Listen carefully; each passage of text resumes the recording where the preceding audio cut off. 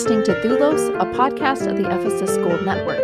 Doulos offers a scriptural daily bread for God's household and explores servant leadership as an Orthodox Christian. I'm Holly Benton, your host and Executive Director of the Orthodox Christian Leadership Initiative. Grateful to have Father Timothy Lowe join me as a co-host in these next few episodes on the Doulos podcast. So salutations, Father Timothy. Well, thank you, Holly. Again, nice to be here. And we're so pleased to welcome Andrea Bacchus on today's episode. Andrea has had a lifelong interest in religious studies and attended Holy Cross Greek Orthodox School of Theology, and she focused her studies on scripture and scriptural interpretation. She's the founder of the Los Angeles Bible Lecture Series and is a member of a Greek Orthodox parish in the LA area. She is a nurse practitioner in orthopedic surgery and holds master's degrees in nursing and public health. She, too, hosts a podcast on the Ephesus School Network entitled Vexed, inspired by St. John Chrysostom's Paschal Homily. Vexed, what a great name. I love it. Welcome, Andrea. Thank you, Holly. So, Andrea, in preparing for today's podcast, we've been discussing how so many of our world leaders and even leaders in our businesses, schools, hospitals, and even churches jockey for position and test their people for signs of loyalty. Leaders, by their very definition of forging the way ahead, making decisions with far-reaching consequences, often feel exposed and vulnerable as leaders. They want to know that those closest to them, their advisors, their management teams, their assistants, their deacons, even their children, have their backs. But this need for assurances, for loyalty, for trust can sometimes make a leader a bit paranoid, like we shall see in the example of King Saul. The demand for loyalty can derail the original mission, which generally includes serving and caring for a community. And it instead trumps that mission in an effort to secure personal loyalty and power. So why do you think so many leaders struggle with this? For starters, as a nurse, you work in an operating room, and I'm sure it's critical that the head surgeon trusts his nurses.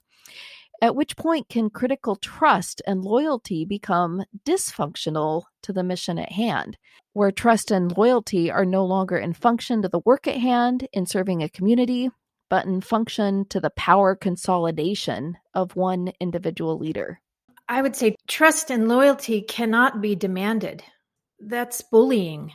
The funny thing about that question, what we're about to read about Saul, is that any leader who makes demands for trust or loyalty has already lost.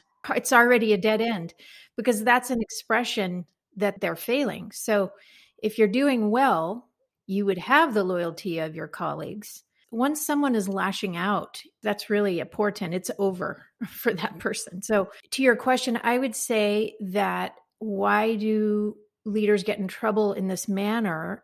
I'd say that when you forget who your boss is, that's when you get in trouble. Everyone has a boss. Absolutely everyone, no matter at what level, what position, what station. When a leader thinks that they're free to do whatever they want, that's when the mission is lost. In the context of surgery, for example, a surgeon can't do whatever he or she wants in the sense that the nature of the mission is such that he or she has to defer to others. They have to defer, for example, to the anesthesiologist, who has a big role to play, if not a more important one, as captain of that ship. If there's a problem with the patient, a surgeon has to defer to their judgment, has to defer to the anesthesiologist's judgment. And there are others also who serve critical roles. Surgical technician who's responsible for the instruments, for example, has a really important role to play. They have a quality control function. So if they, for instance, see a piece of equipment or an instrument tray is contaminated, they have an obligation to make that known, and a surgeon is not permitted to dismiss that. By virtue of the nature of the work, I mean, the surgeon, the leader, cannot accomplish the mission without others who do play roles that he doesn't play. He doesn't have complete control over the process. It sounds so complex that actually I don't want to have surgery because they have to work so well together in order for me to survive. You just no surgery for this guy when he needs it. You know, You're quite right. It actually is an amazingly complex process. It's remarkable that sometimes I feel like it's amazing we pull off what we do. Given all the moving parts and pieces and players, I feel like the public really has no idea. So, yes, beware. So let's take a look at one of many examples where King Saul is becoming unhinged and paranoid. He saw the very man who was most loyal to him, David, as being the biggest threat to his own kingly power. It was the faithful David who submitted to King Saul's command, from going out on the front line to fight the Philistines to playing the lyre to console him, that made Saul crazy with anger and fear and jealousy. It didn't matter that Saul's other advisors, his high priest, and even his children loved and respected David. In fact, it was their kindness to David that made Saul even more paranoid. Consequently, King Saul viewed that any friend to his enemy must also be his enemy.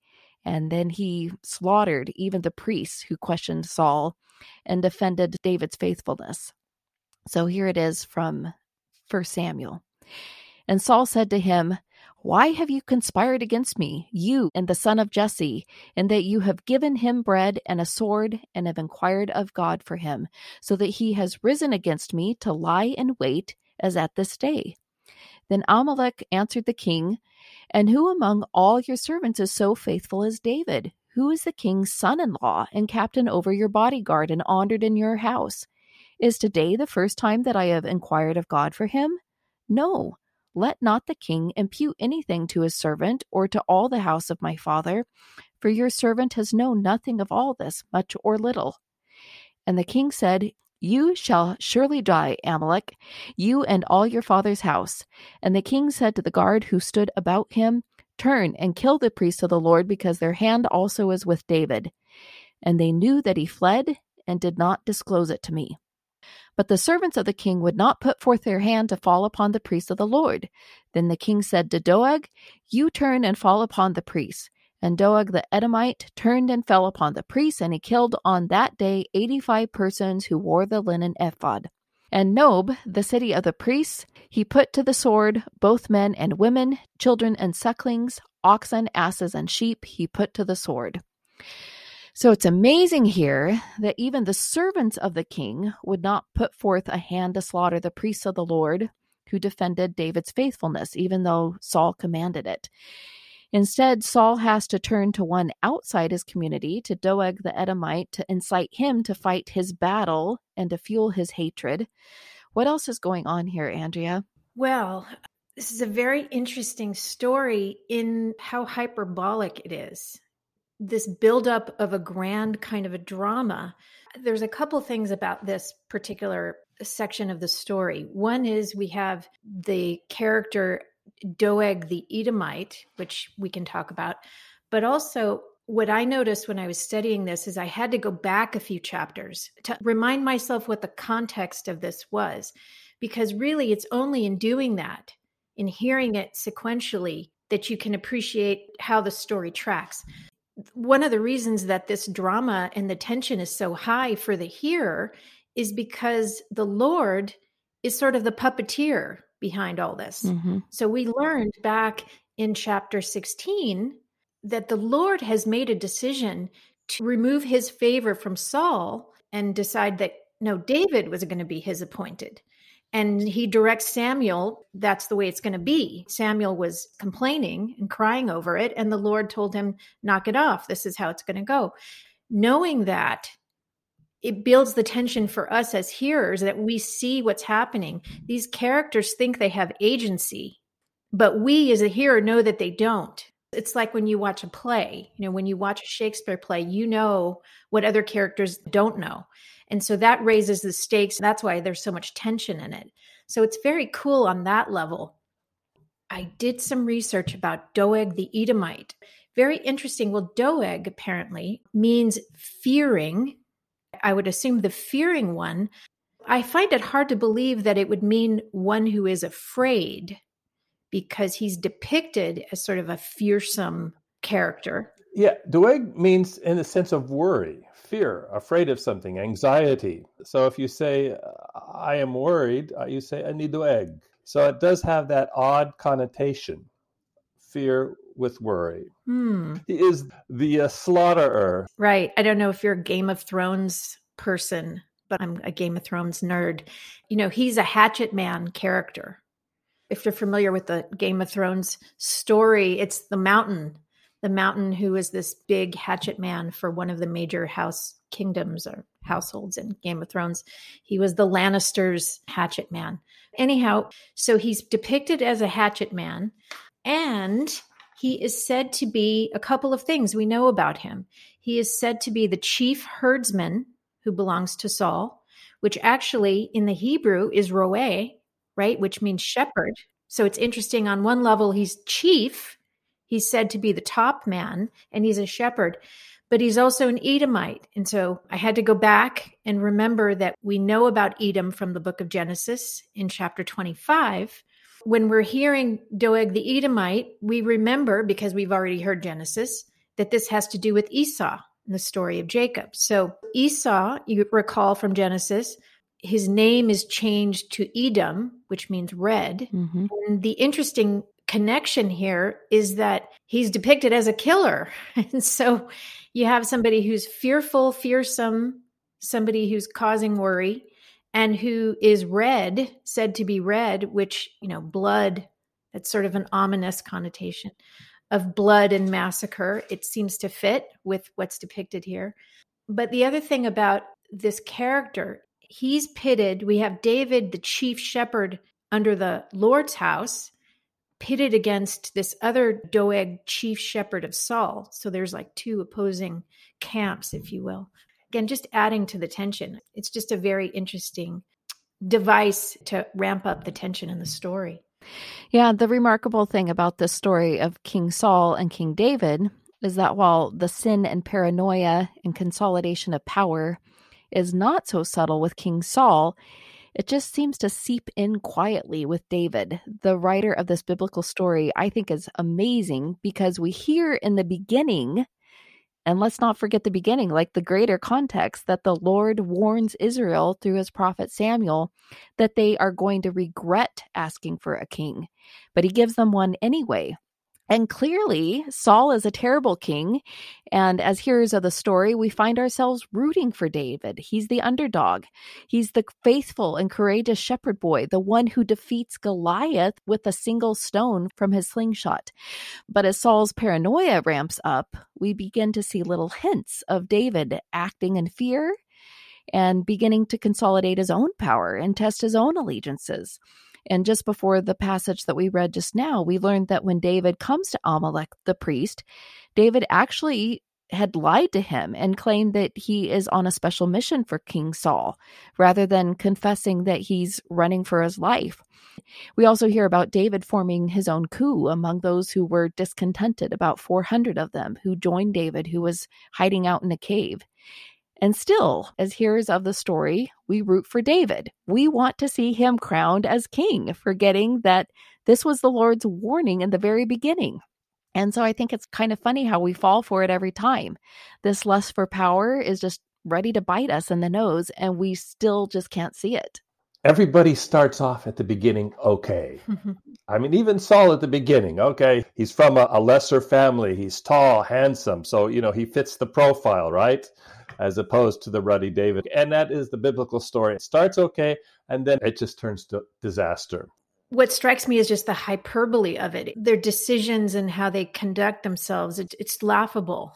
It's such an obvious, silly power plays and intrigues going on. It's hard to know what to make of it. I think what is important when we're looking at biblical characters is to see the arc of development, as you say. It starts here, it goes here, it goes here, and at what point they crash and burn. I mean, Saul, if you look at his character, it's just like he didn't get a break. He's already tossed aside by the Lord, but it has to play itself out. So the exaggeration that you're talking about, his rise to crazy paranoia and mania, it's so sadly true of leaders. We can talk about present leadership included as this arc continues. And once they get to paranoia, then they are capable of the most obscene crimes, the slaughter of the innocents, by this time by the foreigner. And what you said earlier caught my attention because Esau ultimately did not take revenge. Right. So he is the epitome of the righteous one. And here you have the Edomite from the tribe of Esau, willing to take vengeance at the command of the king, the offspring of Jacob. It just shows you, again, the descent into disaster and slaughter of innocents. The slaughter of innocents, by the way, I mean, it's reflected also in the gospel. It's the same paranoia. King Herod, for example, if you want another biblical sort of parallel. Yes. The thing I would say, which I think is intended by the writer, it's interesting how both characters forget the Lord. No one is checking in with Samuel to find out what they should do, how they should proceed, what is the truth of the matter. As you say, it's subtle and it's happened slowly, but David is lying to save himself, presumably. And so that doesn't work out. And he admits later that he's responsible for that massacre. That's a problem which I brought up in the beginning about leadership and foibles, is that if you forget who your boss is, that's where you get in trouble. Everyone has someone they have to answer to. I think that's at the crux where this maniacal paranoia, demands for loyalty are a harbinger of bad things. You forget who your boss is. You forget that you're not free to do whatever you want. Then, I don't know, that's essentially the problem. Well, it goes back to leadership as doulos, as service. And the reference point is something greater than yourself. And of course, for us, it is the scriptural God and judgment. Judgment as a reference point. We will be held accountable. Therefore, that's always in our frame of reference in our mind. And therefore, we are not unto ourselves. Okay? And the problem with leadership, as we've described earlier, is that people are ultimately self-referential and therefore no accountability because they're the reference. Yes, exactly. Hence the disaster of kingship in the biblical sense, and then leadership in the modern political world as well. And what happens? The innocent suffer. Every time. Yes. Systematically. Classic. And we're not imagining that because we see it now every day on our websites and the news. Yeah, it's a shame. And for myself, why do I get shocked all the time?